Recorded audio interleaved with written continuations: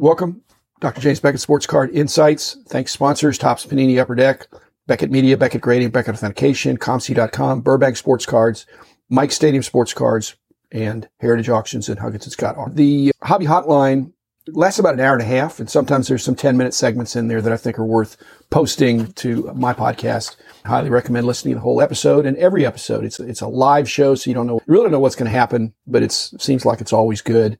Enjoy the other hosts, Brody the Kid, Brad Bethune. So we got on a roll talking about artificial intelligence on grading, and especially this Genamint acquisition by PSA, a recent.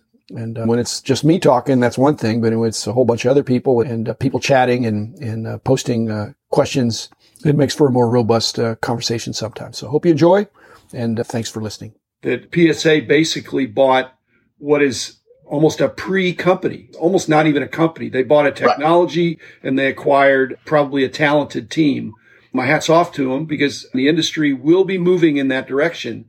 But that doesn't mean we're going to have computerized grading next month or even next year, but there'll be computer-assisted grading. I think that's great. It's not clear how much of what they're talking about doing is already being done or contemplated by the other established larger grading companies in the industry, because everybody knows it has to move in that direction. The first thing they're going to have to do is make sure that the cameras can scan quickly and properly. That's not a cheap effort.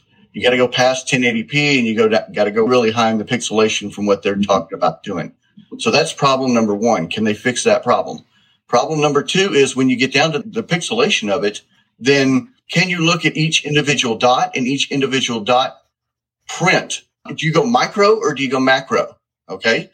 Then once you get past that point, it's the fingerprinting. Are you using something like PSA DNA, or what is the fingerprinting completely entail? And then they take the camera and they're able to look at trimming, or they're able to look at if a card's been pressed or anything. That, I think that's absolutely fantastic. It's about time somebody was able to crack that code. Next step is being able to use facial recognition and OCR, which is optical character recognition. Now you can identify the cards. The biggest problem with that was the database. How are you able to look back at the database to be able to get the computer to recognize what a card is? Like a 10 million card backlog, to be able to throw that into a database. That solves that problem. Then everybody goes and freaks out about machine learning. And I don't understand why, because all machine learning is the computer doing best guesses and learning about the nuances of the card and doing the learning. It's same as facial recognition, and you walking through an airport, once it's got your image, it just recognizes over and over. The machine learns and takes a picture of your face, digitizes it, and gives it a 0 and 1 fingerprint. So each time it sees that 0 and 1 fingerprint, then it's okay.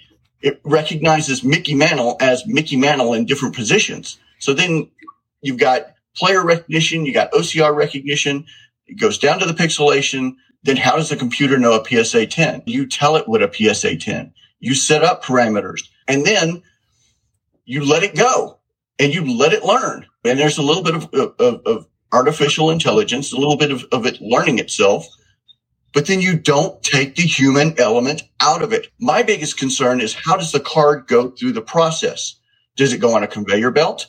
Does it get picked up and moved throughout each week? Do you damage the card? But that goes all throughout the entire process. You make a person at the end check it and make sure that it's still accurate. You don't completely take the human element out of it. Now, does that increase the process? I know it decreases the front end side. Does it decrease the back end side because you're forcing a little bit more of a load on somebody? That's process oriented, and that's what you got to figure out. Your points are well taken. You're raising the issues, and let me respond in a systematic way. The first thing you talked about was the need for hardware. As a former business owner, hardware can be a lot cheaper, zero labor a lot of times, or pretty close to it. So I think all these grading companies are looking to not be so reliant on having this huge team of experts. Any kind of a hardware solution that's some super duper scanner that you buy it once and you use it and you just keep it in shape. I think that's appealing. Even if it's expensive, you amortize it over a 10 million card backlog and it doesn't look so expensive. The second thing is and I've thought about those same things too, that if they keep magnifying and magnifying, all of a sudden It just looks like a bunch of splotchy dots.